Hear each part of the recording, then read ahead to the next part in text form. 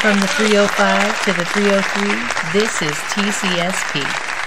Ladies and gentlemen, please welcome Dr. Brian and the Casually Serious Band. Welcome to the Casually Serious Podcast, the Mixtape. Did Grunge kill Glam?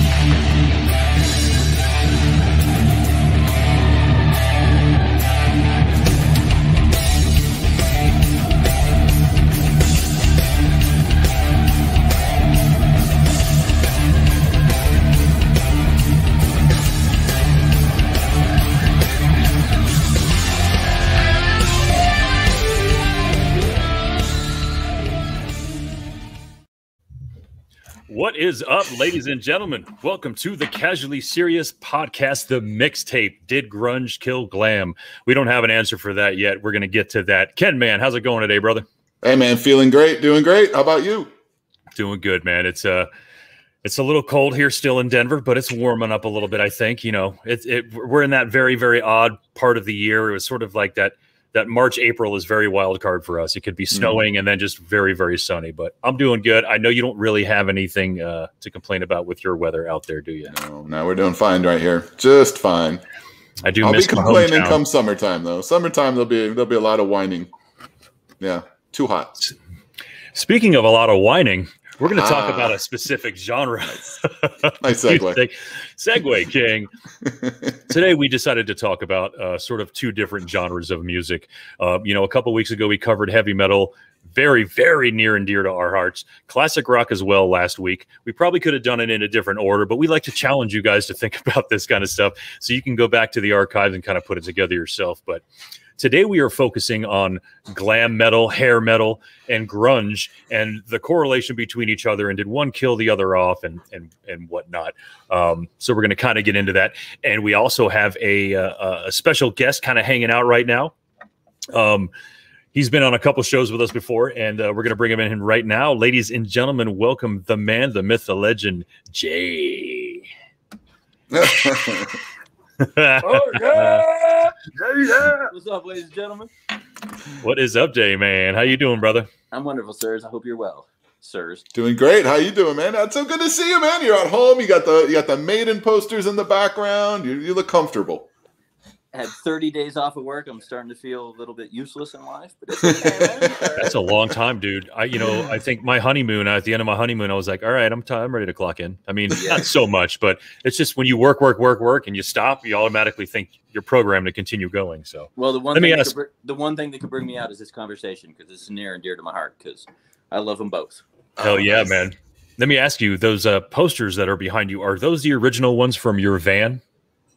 No, not from my van. No, but the 2 minutes to midnight is original from my junior high school days, and I have a Number of the Beast off to that side, which is original from 1986 that I bought from Greg Anderson's sister with change, which we had on a conversation about on an earlier show. Yeah, for those of you that don't know, Jay was the guy who drove us around most of the time. I know KenMan had a couple different series of rides. I know it was a Suburban at one point. There was an Accord in there. But really, when it came to kind of driving around or kind of hitting the town at night, maybe the Hidden Lake area, the end of Chrome or wherever we might go, Jay was usually the guy popping us and piling us into that van. We would have sort of impromptu mosh pits in the middle of him driving, which were quite amazing. Jay was a very, very pivotal part of our youth, especially getting us around from place to place, because he didn't really party. He was the irresponsible driver dude, as he still is, if as it were. Brian Smith, what's up, man? So yeah, we got a couple people on right now. Hey, Brandy says, I remember that van. We remember that van. He's like, no, you don't remember that van. If you remember that van, you weren't really in it, man. Right. That's a good point, man. So to get us kind of rolling, Ken, just kind of, I guess, let us know what we're talking about, man. We're going to start off with some glam and then kind of roll on. So it's, the first thing, it's kind of trying to identify this music, or I should say classify this music. And it's always difficult once we did the same thing with the classic rock and even with metal, and where people kind of take some of the fringe bands on the inside and outside of these maybe mainstream bands and try to determine how do you categorize them. And so for our purposes in tonight's show, our glam is probably more like hair rock, hair metal. And that in of itself, I think, kind of has its own kind of lists of bands. Glam, we know, can actually be traced back to the 70s, and it came out of the UK. It was called glitz rock. They had different names for it over in Europe, and that's really where the whole kind of makeup and everything came from. And then from that point, the States kind of picked it up in different ways. Obviously, bands like Kiss, I mean, you can consider with glam and what they did in the years they had, and it blended into a lot more. But we're not really going to go back that far. So we're actually going to be talking about our hair bands are going to be more of those hair bands that were starting with kind of Bon Jovi and kind of blending off from there. And Bon Jovi, Warrant, these kind of bands, that's hair rock to me. Maybe hair metal is Motley Crue, Rat, Dokken. You know, they're a little bit faster, a little bit more speed to them. You didn't want to necessarily put them in that genre, but we're going to kind of group them all together for the purposes of this show, for our kind of hair, glam, glitz, whatever you want to call it portion. On the grunge side, grunge / Seattle sound, you're going to get a lot of these things where people are going to want to categorize a lot of West Coast music to that. Even bands down in LA, they're going to get pushed into some of that Seattle sound as well. And I feel that, again, for the purposes of this show, we're going to kind of utilize some of that just because of the time frames. And there'll be a few bands that are going to kind of go in and, that are maybe transcending some of this. I'll give you an example. I think Red Hot Chili Peppers is a good example of kind of a transcending band that played West Coast stuff and still made it through the whole grunge scene and was almost a part of it in a lot of ways, but can be classified a whole lot differently. Exactly. You see Bob shaking his head because you can go a lot of ways with a band like that. So yeah, there'll be a little bit of this that we're going to be able to talk about, I think. And ultimately, at the end of the day, we want to try to answer our question. And did grunge kill glam music? Is that what did it? Was it or was it maybe the music itself? Because at one point, glam, hair rock, whatnot, got very, very, very hokey, I would say. The music all sounded the same. It was something that they were all singing about the same stuff. They were talking about the same things. It just got to the point where it was all the same. And once you got to bands like Steelheart and Extreme and Slaughter, towards the end of it, it just got very stale and ugly. So very to me, ugly. So at that point, to me, was it maybe, and my point is, did the music kill the music? Did it do it to itself? It wouldn't have mattered what came through. And I know Jay's got a point he wants to make to where it could have happened. I know Bob's got one too. And that's what a great point of this show is going to be, is that we all kind of have an idea of what might have done it. And it could very well be a combination of all of them. It could have started with this.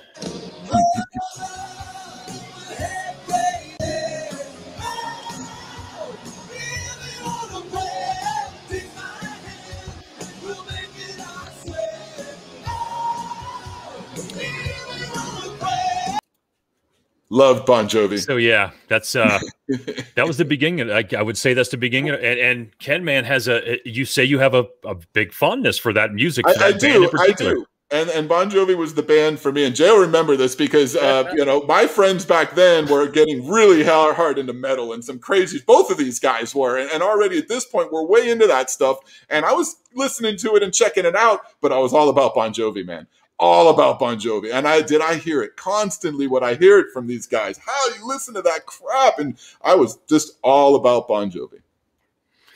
He was the if we're talking about the reason for glam or hair rock happening, I'm gonna go on record as saying it had everything to do with getting females to go to a concert with you and hopefully home with you afterwards. You know what I mean? Maybe. And we're talking about a couple, a lot of bands that sort of incorporate that into all of it. Really, the more you started looking like a female, the better chance you had of a female being your fan. And it's sort of how the rule of I think hair metal and glam metal was back then. Right. Very true. And hair metal became so popular that it brought in other people that kind of diluted the fan base, and you would see the cheerleaders wearing the shirts or the football players wearing the shirts. Right. It was like, no, this is our club. You need to stay away. So we would back off from those bands because I don't want anything to do with, at some point, Motley Crue, because that's a good point. Because everyone's wearing Motley Crue shirts, so I'm gonna I'll put on a Slayer shirt and then be harder than you. So how about this? Were you down to be a part of this?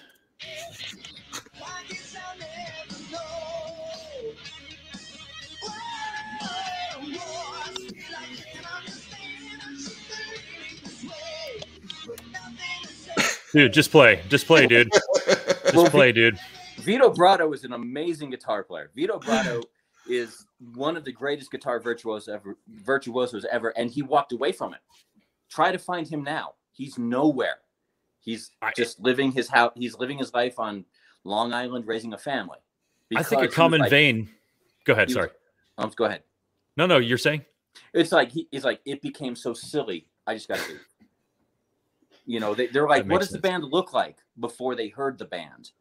Which image overtook the music, and a lot of that has to do with MTV because you had to be good looking to make it on MTV. There were, you didn't see a lot of Overkill videos on MTV because let's face it, they're not the best looking dudes in the world. Not very pretty. Or Crocus. Yeah, we didn't see a lot of Crocus either. and that guy's hair, man. That hair was rocking. Well, and the hairy chest was a little disturbing. But it's the same. You can say the same about a lot of other genres of music. MTV made image over music. Right. So important. Right. Good point. So the beautiful bands with the blonde lead singer and blah blah blah, and that became more important than the Nelson. music. When Nelson came out, I was in love with those guys. I didn't know they were girls. I mean, guys. I was like, "Do you see that band Nelson?" It was like hot chicks, dude. And you gotta look a little closer. But damn. And that was a terrible video with the Indian shaman with the flower. Not the flower. That's right. I'll tell you one thing: when it comes to these the hair metal bands or the glam rock bands, whatever you want to call them, there was usually, and you just said it before. It's funny. I can consider all three of us pretty hardcore metalheads, and no matter what, if we liked any of those bands, we are always quick to say, "But so and so is a good blank." So you've got one guy in all of these bands that you can't stand, but the fucking guitarist is amazing. And maybe this drummer is badass. And this is like the greatest bassist in the world, but he plays for fucking Kickster or some shit like that. Like it seems to be there needs to be one legitimate badass in your band, because if not, you're not going to be able to come up or even play any of the bands or any of the songs that are going to be popular to anybody. They're always, you needed to have at least a ringer in your band. And I know obviously Bon Jovi had a ringer in his band, and there's all kinds of, really, really good, like Slaughter, that like I was saying, that was the Vinnie Vincent Invasion at one point, basically. And Mark Slaughter just kind of took it over. That cassette somewhere. Yeah, it's kind of crazy, man. But it did sort of give way to this point where all these women were coming to see this music, and then guys were like, yeah, we really want girls to come to concerts with us, but we don't want to have to listen to this in order to have that happen. Right.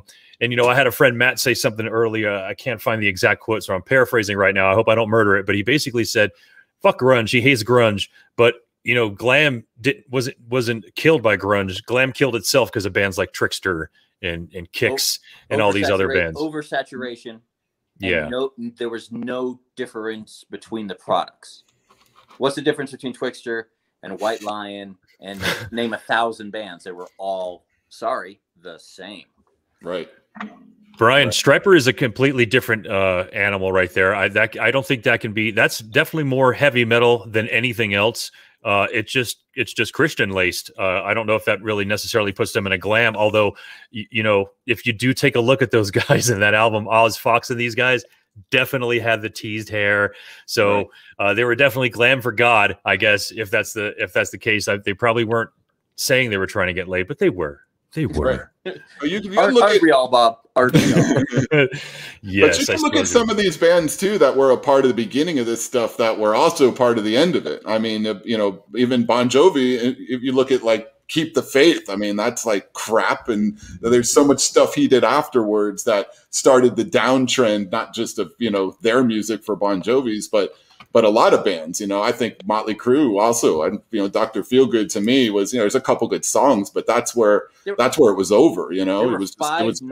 There were 5 #1 singles on Dr. Feelgood, and most of them to me, it is because they're not good. It's not good music. I mean, a couple of songs I could get with on there, but some of them I think are just terrible. It's not an album you can listen to beginning to end like other Crue albums. And same thing with Def Leppard. Adrenalize was terrible. And there was other bands that did the same stuff afterwards. There weren't a lot of bands towards the end that were really coming out with quality music anymore that you could look at. And a lot of those older bands were on their 4th, 5th, or 6th album. Right. And you kind of at that point, you have a mansion. So how do you sing about being depressed? Right. You're dating a supermodel. So how do you sing about wanting to meet girls? Right. You know, and you run out of material to write about, and that's where grunge comes in. Right. That's exactly the point. You know, it's like, oh, you know, trying to make teenagers happy. It's like, you know what's easier than making teenagers happy? Is making them feel depressed. And then grunge comes in, and it's like, oh, yeah, life sucks. Let's wear flannels and do things. Heroin. You know, it's kind of crazy. So that I think Slippery When Wet was 86, wasn't it? Yes. That's when it came out, 86. So I'm gonna throw up really quick. I'm gonna throw a picture up real quick. I'm not gonna throw up real quick. Oh, please. Let's see. Play in a second here, mother. You remember how I used to be able to do that very well. I'm gonna throw up the 30 best albums of 1988 as according to Paste, which I don't know what that is. I gotta put on my reading glasses. So we're gonna start. I'm gonna go ahead and list them off. I'm gonna jump through them real quick. Dinosaur Jr., Fishbone, They Might Be Giants, Boogie Down Productions. That's the jam right there. We know what's up BDP. Van Morrison and the Chieftains somehow were making music back then. The Pogues, oddly enough. Michelle Shocked, sort of a one-hitter. Butthole Surfers, Living Color, the Sugar Cubes with Bjork. That's Bjork's first band, the Sugar Cubes. Okay. The Go-Betweens, the Smiths. Just kill yourself now. The Traveling Wilburys. Traveling Wilburys ain't nothing to be effed with, boy. No, I'm just saying that this is what belongs there. Yeah, I believe that kind of does. The Church, that's another great sort of one-hit wonder. Nick Cave, Big Daddy Kane, baby. Yeah. Tracy Chapman had a fast car, and this year, I liked her. look at this one, And Justice for All. We know it's the last great Metallica album, but so this is a style of music. Now we're talking about an uprising of all this. Like REM showing up, Morrissey's been around. My Bloody Valentine, some dark shit. Shout out to Ed Matus, the Water Boys, NWA straight out of Compton, Leonard Cohen, Talk Talk, Jane's Addiction. I think Simon was mentioning that. Where do they fit in here? Nothing Shocking was I hate the term, but Nothing Shocking was a game changer. Yeah. The Pixies, Cowboy Junkies, Public Enemy, Takes a Nation of Millions, and Sonic Youth. Sonic Youth, wow. That's kind of a crazy. If you say just putting those bands up on a list right now, and then right next to them, let's go have some glam bands opening up for them. All right, let's see, Trickster opening up for the Butthole Surfers. I don't think that's going to work. I would pay money to see that, actually. Kicks opening up for Mudhoney or some shit like that. So the thing is I believe that glam hair metal shit was just so antiquated at that point that, like Jay was pointing out earlier, there needs to be something for the kids to get angry about. And that glam shit was not anything really to, you could only be happy, party so long when you realize you wake up the next day, your nose is fucking bleeding, dude. You don't have a job anymore. The chick fucking broke up with you, like ain't nothing but a good time only goes so far, dude. Right. And then you're like, you know what? I want Lithium. I want Black Hole Sun. I want dark, I want Black from Pearl Jam. I want shit that you feel. It was a weird, like, oh, I get it. And punk or grunge was punk on a better musical ability level. I'm glad you said that. Said that because quite honestly, that really is what it was. It is. You're right. A movement, a heavier movement. Yeah. Right. And it was very, very bass heavy, very drum heavy, get away from some of the more melodic, just, happy, upbeat type sound and give it more of a true undertone to the music. And Pearl Jam.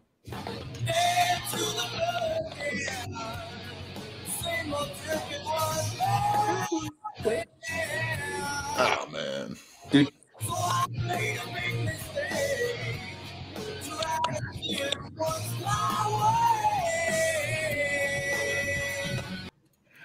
You don't normally hear him hit that note live either, man. That was pretty impressive. And he's the guy that I love the band. I just don't think I gave him vocally enough credit until like 8 years later. Right. I was like, holy shit, dude, that guy's fucking great. Google isolated vocals, Alice in Chains. It'll blow. I've heard the whole album, man. It's insane. You're right. But what Alice in Chains and Pearl Jam brought was they had shredders. They had Jerry Cantrell and yeah. Stone Gossard. Stone Who were Gossard, laying down sick guitar solos, which brought us metal kids into it. Like, oh, they're kind of a metal band that, that, no offense, Nirvana or Smashing Pumpkins didn't really have. Right. And they had, and Cantrell too definitely lended to the harmonics of the, all the harmonies they did. And it was just like, it's almost like you can't have one without the other. Yes. Right. No, they were incredible. And I mean, I was lucky enough to see Lane on a couple of occasions. And man, let me tell you that those concerts are memorable concerts for me. That band is what did it for me in the grunge scene for sure. To me, the loss of Lane Staley is bigger than Kurt Cobain. I know not overall in the meaning of all of it, but as far as just a musical talent lost, the respect that I have for Lane Staley goes way beyond what I have for Kurt Cobain. Personally. I saw Alice in Chains open up for Slayer, Anthrax, and Megadeth. And at the end of the night, everyone left the arena going, "Holy shit! Did you see Alice in Chains?" Right. Which is that is the hardest audience in the world. Right. A Slayer, Anthrax, Megadeth, general admission, killing everybody. And when they were playing, people were like, "Holy shit! Do you hear these guys?" Yeah. So yeah, insane. that was. And I tell you what, they definitely. I don't think that band. I'm not going to say they didn't miss a beat. Of course, you're hurt without Lane, but I'm amazed with what Jerry was able to do when he held the band together. And I saw that live a couple of different times, and now again and I forget the dude's name, but man, that front man they got now. I mean, he's damn good, dude. Notes, dude. I mean, Duvall. He's some of those notes. Duvall, yeah. Fantastic. That man's got the sound, that not the obviously, but man, does he get close, man. It makes it sound good. He also plays guitar, so that brings another level. Right. But he harmonizes well with Jerry. And I feel that, man, you close your eyes and it's just there in a way. And I'll see them anytime. I never miss Alice. I've seen them twice actually down here over the last, I think, 5 years. They played both times at the Jackie Gleason, which is just a small little place down here, small little theater. Great venue and just incredible shows. Always incredible shows. So the 1,000-pound elephant in the room. Never mind. Yeah, it is. I mean, it's the one. That's the one that did it. I mean, that's the album. That was 1991. So that was the song, the video that did it. That's the one that changed everything. It really is. And you could say what you want about the band and what you thought about them, either at the time they came out or later on. But that was the date that it happened. I believe it was in summer of 1991 when that album came out, and that one changed the world. And Simon Sangrani, you still have my cassette. I want it back. I listened to that a lot in his car. There are very few CDs that I will put in start to finish, and Nevermind's one of them. Nevermind's always going to be one of them. And it was something also that somebody I was speaking to earlier was telling me about, and I never really thought about, but true. With the way Nirvana kind of worked their music structure, their song structure, where a lot of their music, they would come right out with the chorus in the beginning of the song. Come As You Are starts out, and this is how they do it. They formatted things in their own way. They did things in their own style. And that was just musically. Fashionably, they wanted to be anything but what the music we were just talking about was. They wanted to be anything but glam. They were never going to put makeup on. They were never going to wear spandex. This is not this group. They were going to wear the flannels and the jeans, and they were going to be comfortable, and they were going to do it so that they weren't a part of the fashion scene and that mainstream. But instead, they made it a new fashion scene and new mainstream is exactly what happened. I think the record companies really did that part of all of it. But still, the fact that they were so against it, Kirk was so against that. I mean, that only pushed, people wanted it more then. The fact that he hated it so much and didn't want to be a part of it only made it a bigger movement. Fashionably, I'm even saying, not even musically. It's a girl that doesn't put out that you want it more from. So they were like, no, they didn't do interviews. They didn't do tours. They didn't do festivals. They secluded themselves, which made them mysterious. This was before the internet, before Facebook and all that. I know everything they do every single day. You waited months to find out what are those guys up to, and then you find out it's terrible stuff, and it made them more intriguing. Right. Absolutely. No, it definitely did. I mean, I know that worked for me. I was into it. I wanted to know what was going on. Nirvana wasn't one of my favorites at the time, but I was already heavy into it with Alice, and I just felt like there was a lot more to it. Alice in Chains is a much better band. I agree. So this is 1990. The top 25 albums of 1990. The Pixies, Living Color Again, which I don't understand. I don't really know I don't know anything from that album. Only the first one. It's actually good. We have Depeche Mode, Mazzy Star, which is I like Mazzy. That was like there was like 2 songs on the album. You never heard from her again. Hope Sandoval did some stuff later, but that's it. But this is a great album right here. America's Most Wanted. That's I mean that's great. The Breeders was another great spin-off band from Kim Deal. We saw them open up. Yeah, I was gonna say we were at that show, man. Yep. Replacements, Black Crows, Digital Underground, Sinead O'Connor. Listen, Eric B. and Rakim, Alice in Chains Facelift. So that's sort of the beginning right there. We can say because this is '89. Ride, the La-Las, They Might Be Giants are there again. Tribe Called Quest, People's Instinctive Travels. All right, we're not gonna say anything about that because that's like one of the greatest albums too. Fugazi up there. The Sundays is one of my all-time favorite bands. Super depressing, beautiful stuff. Neil Young, get the hell out of here. Jane's Addiction, Sonic Youth, Public Enemy, Cocteau Twins. So that's and we're starting to build to the point where grunge is starting to get popular. Nevermind didn't come out until 91. So this is 2 years before that. Sort of the setup where you see Facelift from Alice in Chains, which is still, I still consider that to be metal, very hard rock metal. I don't consider that grunge. Sonic Youth was a band I never liked, and I never knew anyone that liked Sonic Youth. But they were the band, like everyone's like, "Oh, I fucking love Sonic Youth," and it was just it was if you were in a band, you probably like Sonic Youth, or you had to say it to sound like you know the music, you know. And it was like, name one song. It's like, I don't know. I liked what they did with Cypress Hill on the Judgment Night soundtrack. Well, that was pretty cool. That was really good. You can come by and get me high. You mentioned Fugazi before. Fugazi is great. That's another one that's a kind of a band a lot of people don't know about, but Fugazi is fantastic. I got to see them live too. That was a great show. And that's crazy. That was Ian's second band after Minor Threat, which was Minor Threat to me. Thanks to my cousin Bradley Gard up in New Jersey, he got me into them in like 84. He's like, you need to listen to this, and he gave me a raggedy ass secondhand cassette of Minor Threat, and one of the few moments that changed my life with music. It's like, this is so bad, this is so cheap, this is so cheesy. Oh my god, this is so good. You know, and it's raw. That raw sound is awesome. It was a copy of a copy of a copy of a copy of a live album. So that was the quality. Well, that's a different rawness than I was saying, but okay. That's poor quality, but we could call it raw. Why not? It was so bad, but I was punk rock. Okay, all right, whatever.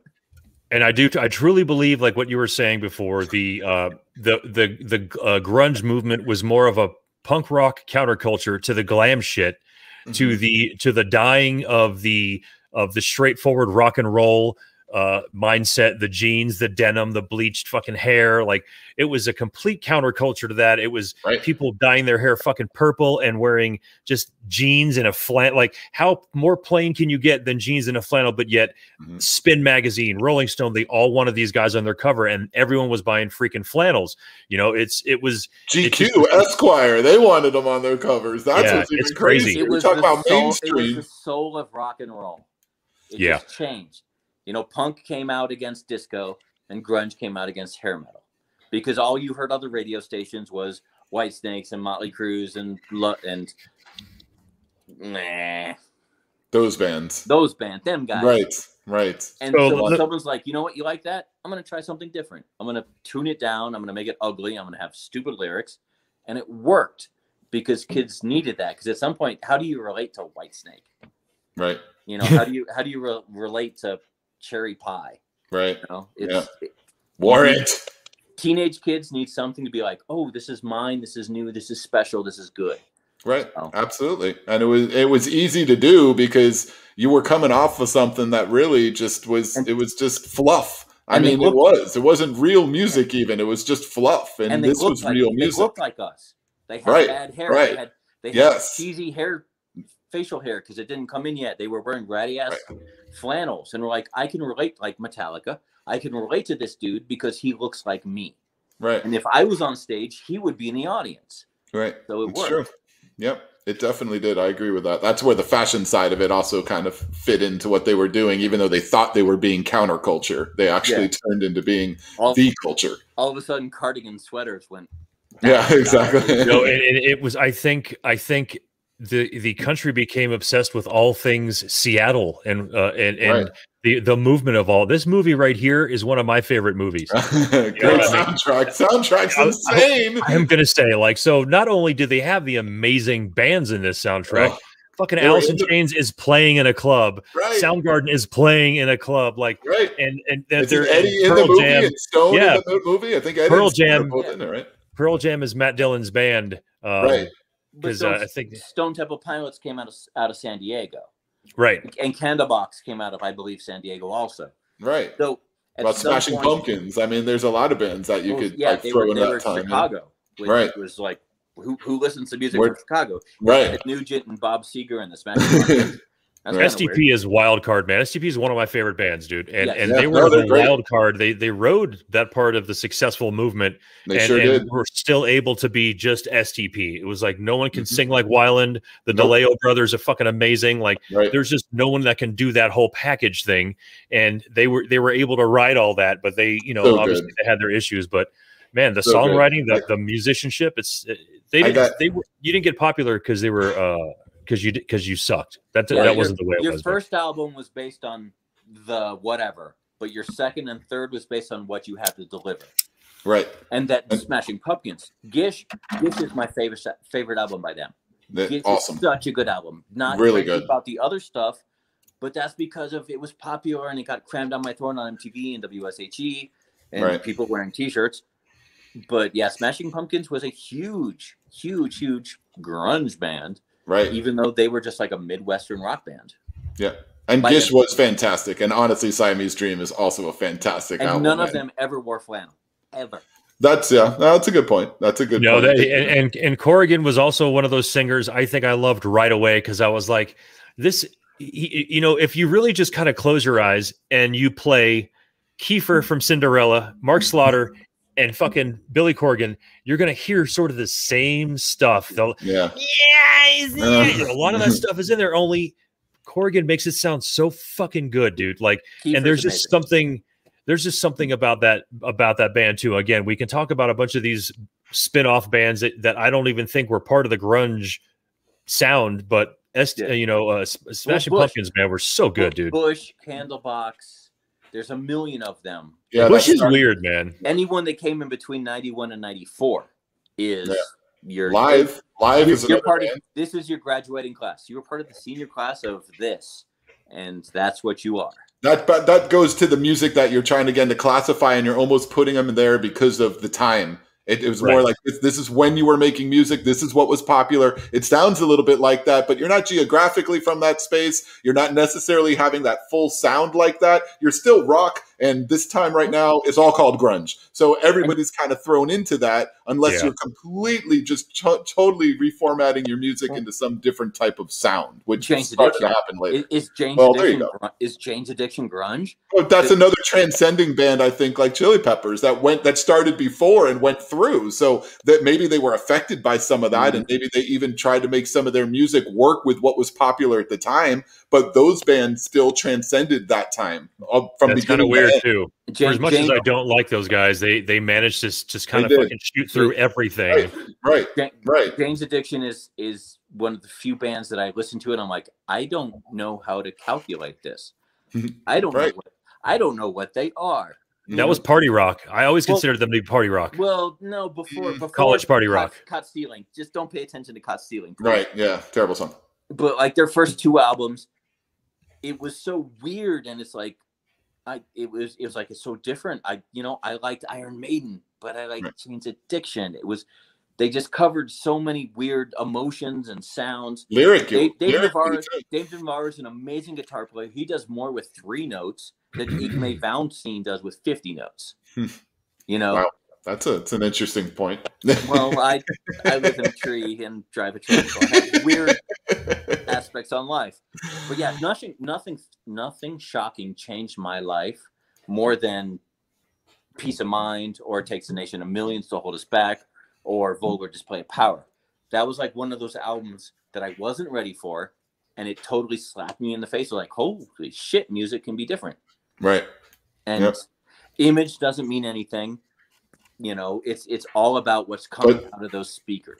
But look how that was received, though, because here you're talking about how it changed your life, like some really major albums, and Bob has absolutely no interest in that band whatsoever. Well, apparently Bob has no taste in music. So. Oh, okay, there we go. Shots fired. So but what's funny is in this situation is I think I'm in the middle. You know, oh, there goes Jay. That was a joke. Okay, I'm in the middle here, like with that band in particular, because I like and don't like stuff from Jane's Addiction, so I could go either way with a band like that. So, but that's a good point that you make, is that it was. Yeah. Neither one of us have good musical taste, I guess. But this was, you know, kind of the way I felt. So your point is good, because it was different and it was received by people in different ways, obviously, you know. But again, that's why that's a band that I think fits into that like transcending category, which, you know, they were there before and they were there after. So what they did in between is whatever it was, you know.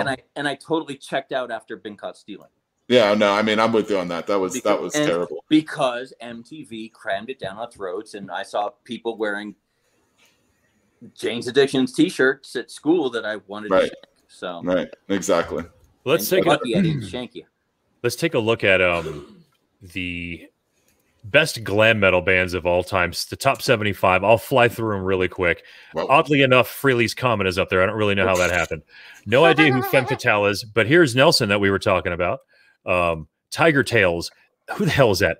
Aldo Nova, Vinnie Vincent Invasion, Electric Boys, Hurricane, Pretty Boy Floyd, Every Mother's Nightmare. I really doubt that. Enough's Enough. Bang Tango was a huge band. The Darkness, that's crazy, and that, you know, that's a relatively new band. Dangerous Toys, what's up? I don't consider them to be glam. Brittany Fox definitely is a huge example of glam. Terrible. Kingdom Come, Girl School, Night Ranger, I don't know. Mr. Big, definitely. Danger, definitely. TNT, Faster Pussycat. We're getting into the points. Except there's no way that's hair metal. No, absolutely not. There's no way fucking Rainbow, no.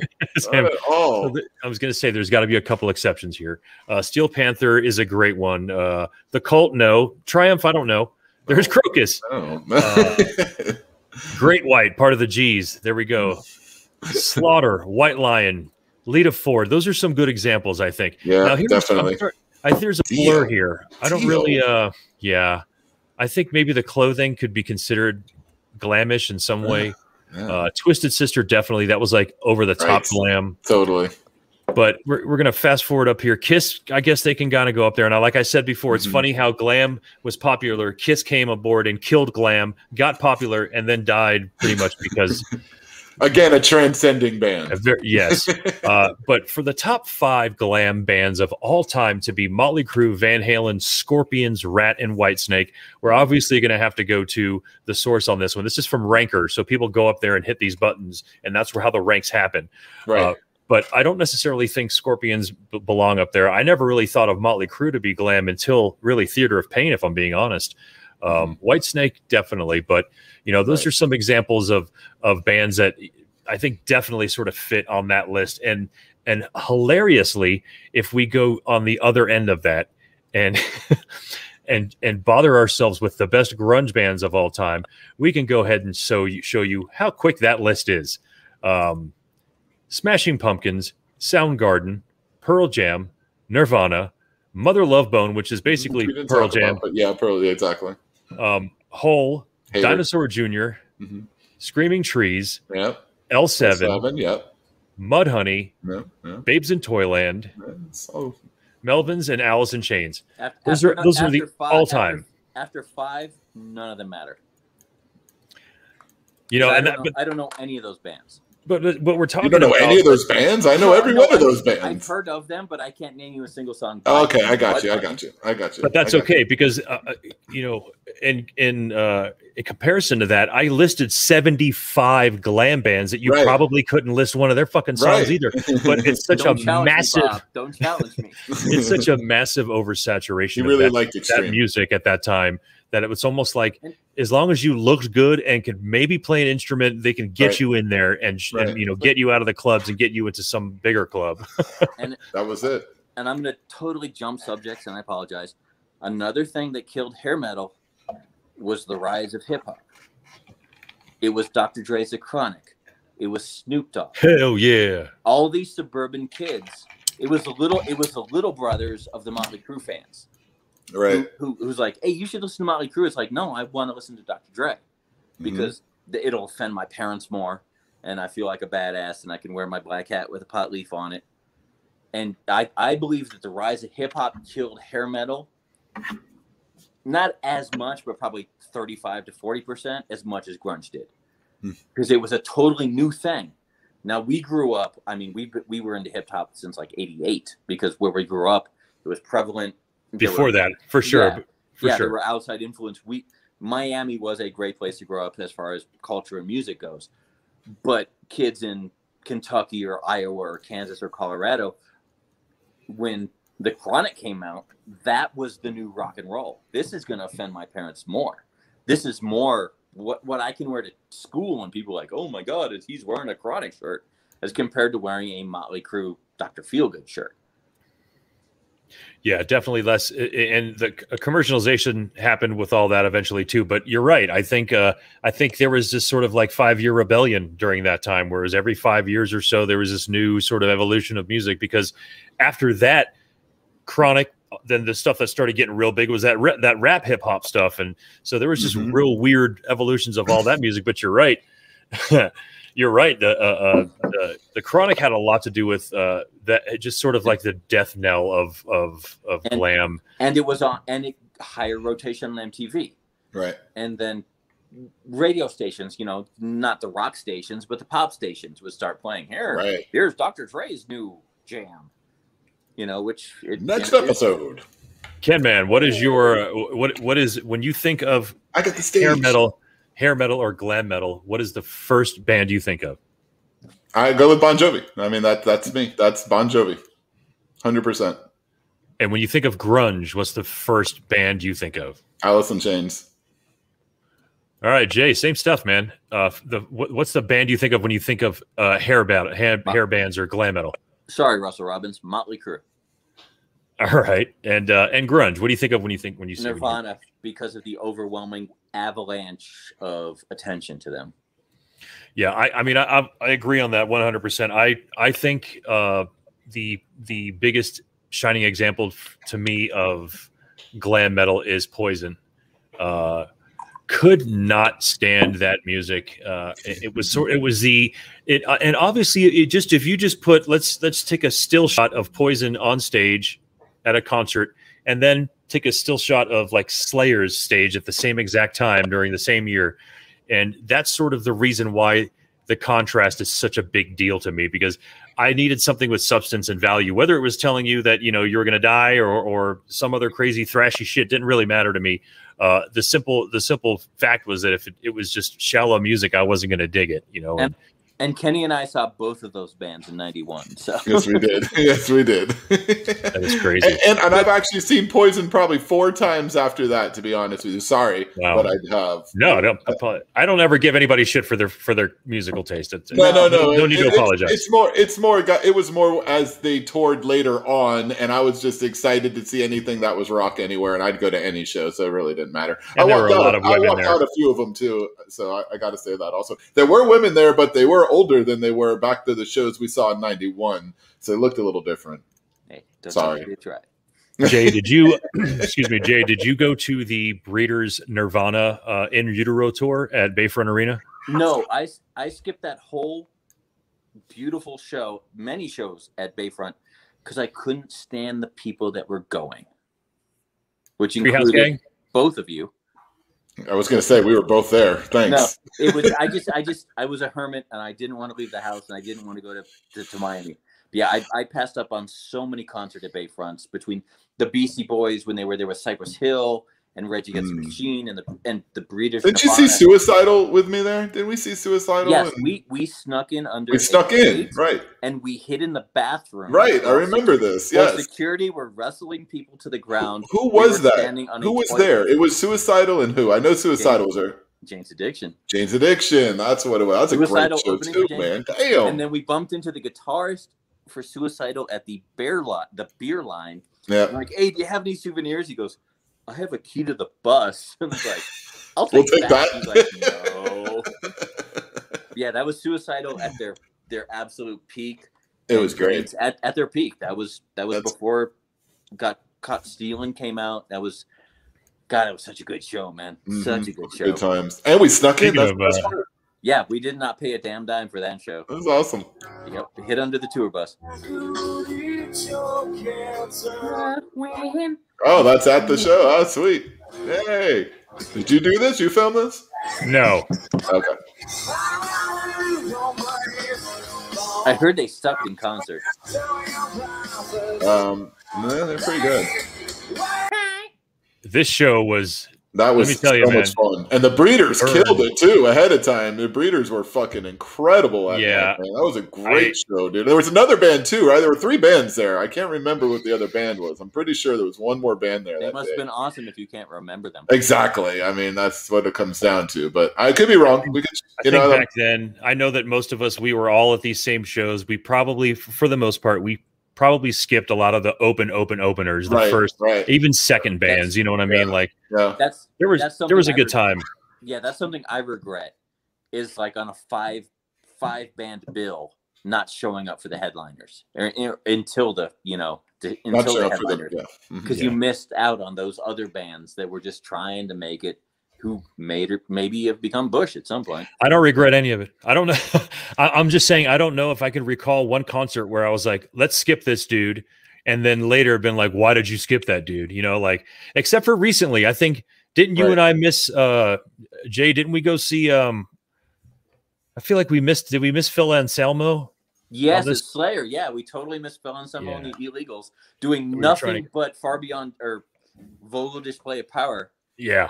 And we pass up on Dream Theater for Iron Maiden and Corrida Cambria at Iron Maiden.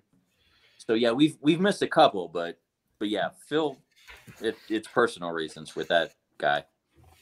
Yeah, I think I know. I remember that concert at Bayfront as well as I remember any concert at Bayfront. If I'm being honest, there was just something magical about that place, man. It was very Red Roxy, but just so South Florida, where it was just water in the back and it just buildings behind you. Yeah, skyline behind you and water in the front. It really, it's pretty awesome. I really love that venue. I still love that venue. Perry Farrell was like, "Hey, everybody, just turn around and look at these high-rise buildings, man. We're in the middle of America, bro, and we're just having a rock concert." And we're just like, "What are you talking about, dude?" See, that's what's funny. I've probably skipped over a lot of bands a long time ago. Meanwhile, I mean, naming like Red Hot and Jane's Addiction, but I got offered tickets to go see Jane's Addiction open up for 9 Inch Nails like 8 years ago. And Perry Farrell was just drinking this wine bottle. He just went through 2 bottles of wine and he was just like, "Let's talk about fashion, guys. You guys want to talk about fashion?" And I'm like, "No, I just want to hear you sing shit, dude." Like, cause I love the guy's voice, dude. Yeah. It's very recognizable, as Tammy was saying earlier. And that Porno for Pyros stuff was fun, man. Porno for Pyros at Woodstock 94 was the most bullshit thing I've ever sat through in my life. He was like, "Hey, everybody, anarchy's a beautiful thing." And people were being murdered. And it's like, no, that's not a beautiful thing, dude. Like, just let the chaos wrap around you and feel the chaos. That's Perry Farrell, dude. Yes, that's Perry fucking Farrell, dude. He is an odd bat for sure.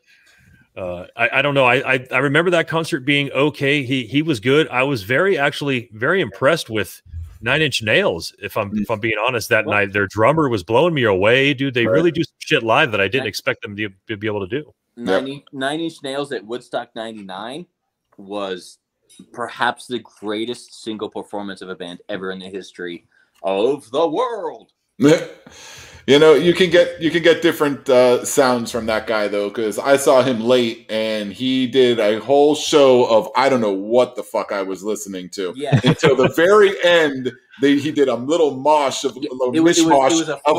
four songs off of Pretty Hate Machine that he put together into one song, where everybody in the crowd was finally like, "Oh my god, he's playing stuff we know," including myself. I had no idea what he did for the first 2 hours of that show. And I don't know why I didn't walk out, because it wasn't all that interesting to me. What tour was it? Yeah, that was towards the end. I mean, when he decided he was getting out of doing this anymore, it was like the last tour he did. I saw him in Coral Springs, so it was terrible. Yeah, him at Woodstock 99, he came out, the whole band came out. They were covered with mud because there were the mud people at the show. And dude, it was like a bonding moment between 5 guys in a band and 400,000 people in an audience that I've never seen before in my life. Thank you so much. So, you know, do you guys agree? Do you guys think, would you go on record as saying that grunge killed glam metal? No. No. What about you, Ken?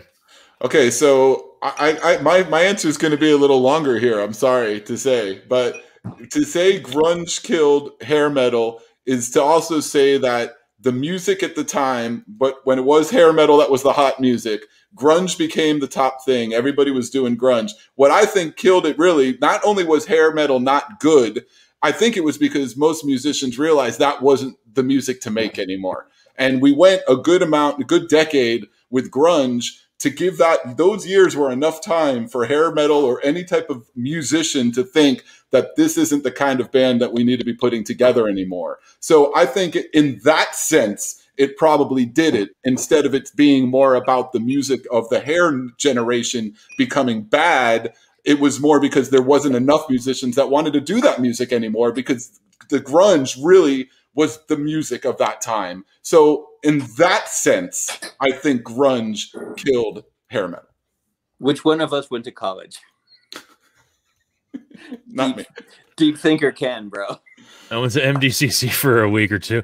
All right, so I'm gonna use some visual aids with my answer here. This is hilarious stuff. So the year that Nevermind dropped was 1991. 91. And this is the 20 best albums of that year. Hole. Great album. Guns N' Roses, Use Your Illusion, 1 and 2. That's a good album. Good album. Mudhoney. Yeah. De La Soul is Dead. Oh, great. Seal. What? Pearl Jam. Yes. Urge Overkill. Fugazi. Massive Attack. Metallica Black. PM Dawn. Shout out to KRS. So I want you to pay attention to that music. PM Dawn blew the hell up that year. So just keep that in the back of your head real quick as we keep scrolling. Smashing Pumpkins, Gish. Yeah. Bad Motorfinger, Soundgarden. That's early. Public Enemy. Robin Hitchcock, no idea what that is. Pet Shop Boys, which is, I think this is just a remake of the or a remaster of the old stuff, because I don't remember Pet Shop Boys anything past the 80s. The Pixies are there again. Obviously Nirvana. That's it. Out of Time. Teenage Fan Club. And that's it. All right. So so my point is this. We're talking about Public Enemy, Soundgarden, Smashing Pumpkins, and PM Dawn. All right. There was just absolutely no room for that kind of music anymore. And whether it was, and I think maybe what I got out of what Ken said was, I believe that glam was sort of a usable instrument for you to be okay getting the fuck out of this whole cookie cutter heavy metal hair glam bullshit and try and find something different. Whether you were cool with it or not, whether you liked Courtney Love singing for Hole, or whether you liked Chris Cornell or anybody that actually could sing, it was still part of something different than what had been going on for the last 10, 15 years. And my point of that whole scroll of the 1991 albums was that there was a major, major explosion of different kinds of music going on. And whether you called it grunge or not, I think really all it was sort of like just enough rope for everybody in Kickster to hang themselves. You know what I mean? Don't Like, treat me bad, bro. Don't treat me bad. just enough. You know what I mean? And I know, you know you're mixing two bands together when you guys say that, right? I mean, is that purposeful? I mean, okay. Copyright. I'm not getting sued. I'm not getting cease and desist letters from some guy who doesn't have hair anymore. Fuck that. It's not happening. And I'm not giving anybody shit who like that band, like those bands either, dude. I want to make that clear too. Right. They all played a part in evolution of music in some way. So I think getting out of so many years of having that kind of music is what made grunge blow up. What you listen to in high school is the most important music in your life. Whether it was at the lake that time, or the pit that time, or that dance that time. What you listen to in high school and college is the most important music in your life, because that's when you were figuring out who you were and you had the soundtrack to who you were. So there's nothing wrong with loving hair metal. I love hair metal, dude. I love grunge. I wear flannel and camouflage and Slayer at the same time because I suck at fashion. Or do you? Or do I? Oh, hell yeah. But never. Oh, hell yeah. just for shits and giggles. Never apologize for what you listen to, and never apologize for what you love. If you love grunge, fuck yeah, wear it, dude. If you love hair metal, wear it. But we grew up in this weird time where it all kind of overlapped, and hip hop was really coming into the mainstream and really affected us in high school and college. So I think we grew up in the best time ever in music, and fuck you, everyone in the 60s. I was going to say, so I was like, the 60s got something to say to you, but but they didn't have hip hop. Nah, well, they had something different, but yeah, you're right. But look, I agree with a lot of what you say, and for people to never have to apologize for what you like, and I mean that just goes to any kind of art. You know, it's very subjective, and everybody's going to be different to what they like or don't like. And I feel the same as you. I'm not going to make comments one way or another. I have my own, but that's it. It goes, kind of goes beyond that as far as what people feel or they like. But what I can tell you is I've gotten a better appreciation for bands that I didn't like back then, just because I now appreciate so much better any band that has people that play instruments, because the music today is just driving me absolutely bonkers, man. I want to be able to go into bars and clubs and see live bands again. I give so much appreciation to anybody who could at least play instruments today. Just hiding behind a keyboard is just killing me. This music is absolutely horrible. I know I'm the old man ranting here, but god damn, it's terrible. I want that stuff to come back. Give me Slaughter back. I'll listen to that whiny bastard. At least Why am I the only one? It's like part that really gets me, man. It's but I'll take it. Why am I the only one not wearing flannel right now, dude? And you're the one that usually wears flannel. You guys are rocking the flannels, and I was like, let's for the we've hell of chosen grunge over hair metal, obviously, by what we're wearing. So we kind of answered the question. The year after Nevermind dropped is a crazy year too. Look at this. Yes. Countdown to Extinction. Prince of the New Power Generation. PJ Harvey, amazing. Babes in Toyland again, another band I've never heard of. En Vogue, Morrissey, Lyle Lovett, Tom Waits, Urge Overkill again, Mudhoney, Ween, Basshead, Nita Cherry, sister of Eagle Eye Cherry, who had a great song as well. Sugar, Ministry, Psalm 69.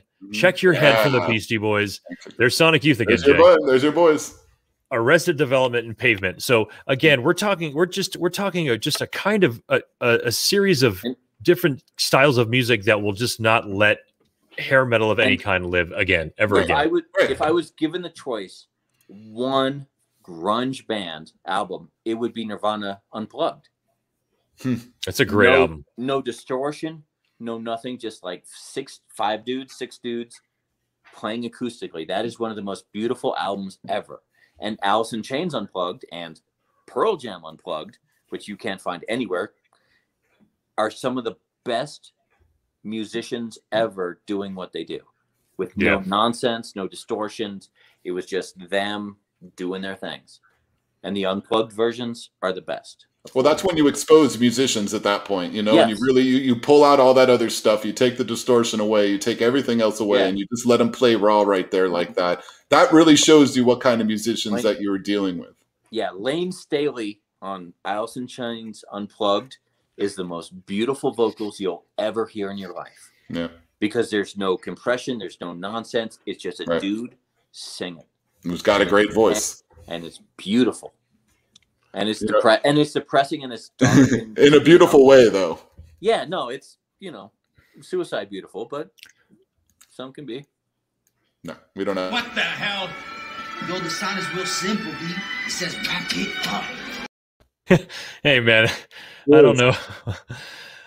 All I know is these folks right here, definitely we can all agree, they are not the reason why hair metal and glam metal died. I think we can all agree that they hung themselves. They killed themselves. It's oversaturation. That's just the way it goes. And yeah, I don't mean in the in excess form, just more of like, yes, the career thing. And again, we've got a lot of bands in there that you can consider glam, not consider glam. I don't know. Before we take off, we're going to talk to some of our folks in the comments section. Jay, I wanted to say thanks so much for coming and hanging out with us, man. Do you have anything to say before you hop out of here, dude? Thank you so much for having me on. I got to do my first show on the second day of vacation, and I got to do this show on the last day of vacation, and it was beautiful. And I love hanging out with you and Kenny and talking music, because it's the one.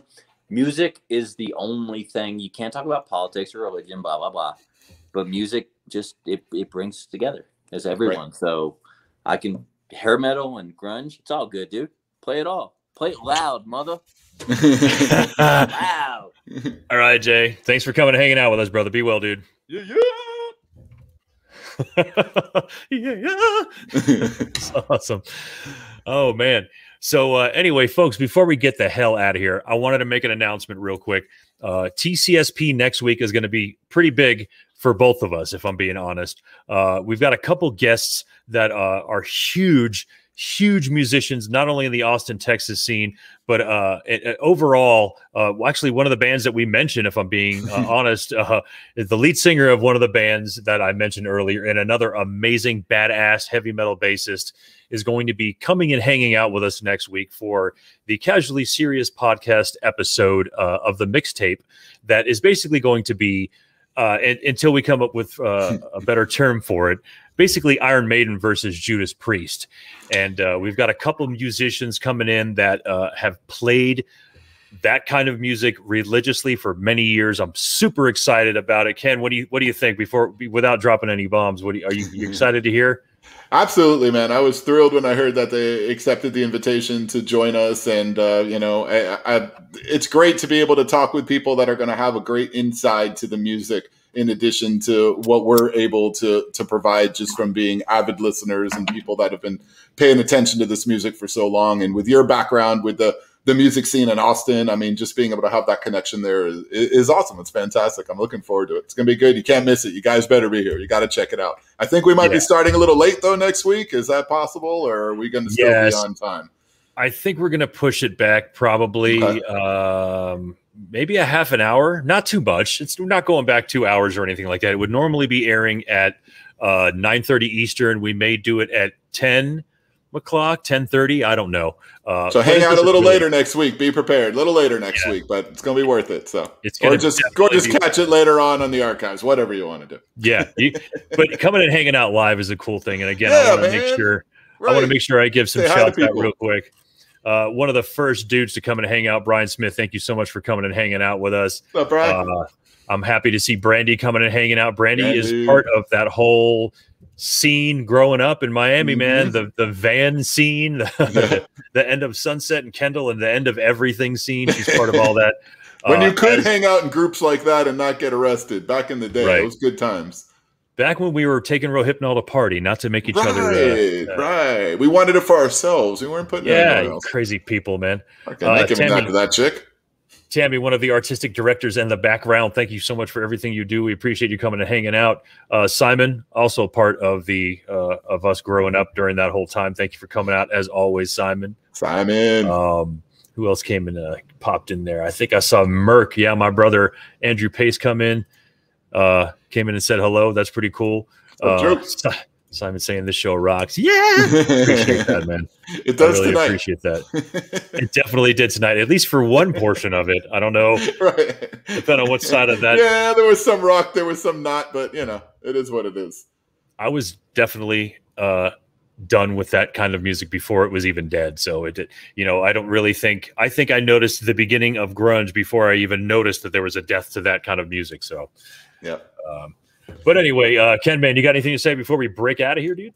You know, I mean, being that this has been the music episodes and we've been doing a few of these lately, I just feel I love talking about this. This is very dear to me. And as Jay mentioned before he went out too, what's great about music is that it touches emotions and it brings you back to a time. And being able to discuss music that was of a certain time in our lives and in everybody's life, it's awesome to be able to hear a song that can immediately bring you back to a moment, to a time where you lived something differently or somewhere else. And you could visualize stuff. You can almost smell smells. It's incredible what music can do. And it affects you emotionally. It's tied to your emotions. There's songs that'll make you cry. There's songs that are going to make you laugh. And for people that don't feel that kind of emotion to music, I don't get it. For me, this has always been this way since I was very little. And I don't know if it's the way you're brought up or what you're around with your family or your parents or how that works. But I do know some folks that just they're not interested. And I don't get it. Music is tied so much to me and my emotions that I could talk about music every show for as long as we do this. You know, I don't know a lot of people who love music who aren't pretty emotional people. I think if you're willing to fall in love with music, you have to be willing to take a ride, whether it be happiness, sadness, terror. You know, the music we grew up hit all those notes, even Right. Stupid and fucking Pac-Man Fever. And, you know, for everything, you know, there's yin and yang to all that. But you're right. You nailed it right on the head, dude. Like, I do remember smells when certain songs pop up, Right. maybe associated more with the venue might have been seeing the band in, but there's definitely Exactly. and smells can remind me of music too, which is Right. totally crazy. But I agree with you 100%, KenMan, definitely. Mm-hmm. But yeah, so thank you so much for everybody who hung out with us tonight for the whole hour that we did this. We keep talking about trimming it down. It's just probably It'll happen not going to eventually. happen. Maybe. I get into the editing room, but make sure you join us next week, folk. I'm going to have probably a couple things out for it. I'm going to probably push this a little bit more. Hopefully that doesn't make the guests feel too uncomfortable, but these guys are used to being promoted like motherfuckers. So I wouldn't worry about it, but yeah, they'll be okay with it, I think. KenMan, thanks for hanging out as always. Ladies and gentlemen, thanks for hanging out with the Casually Serious podcast, and check us next week on next week's Mixtape. Take care.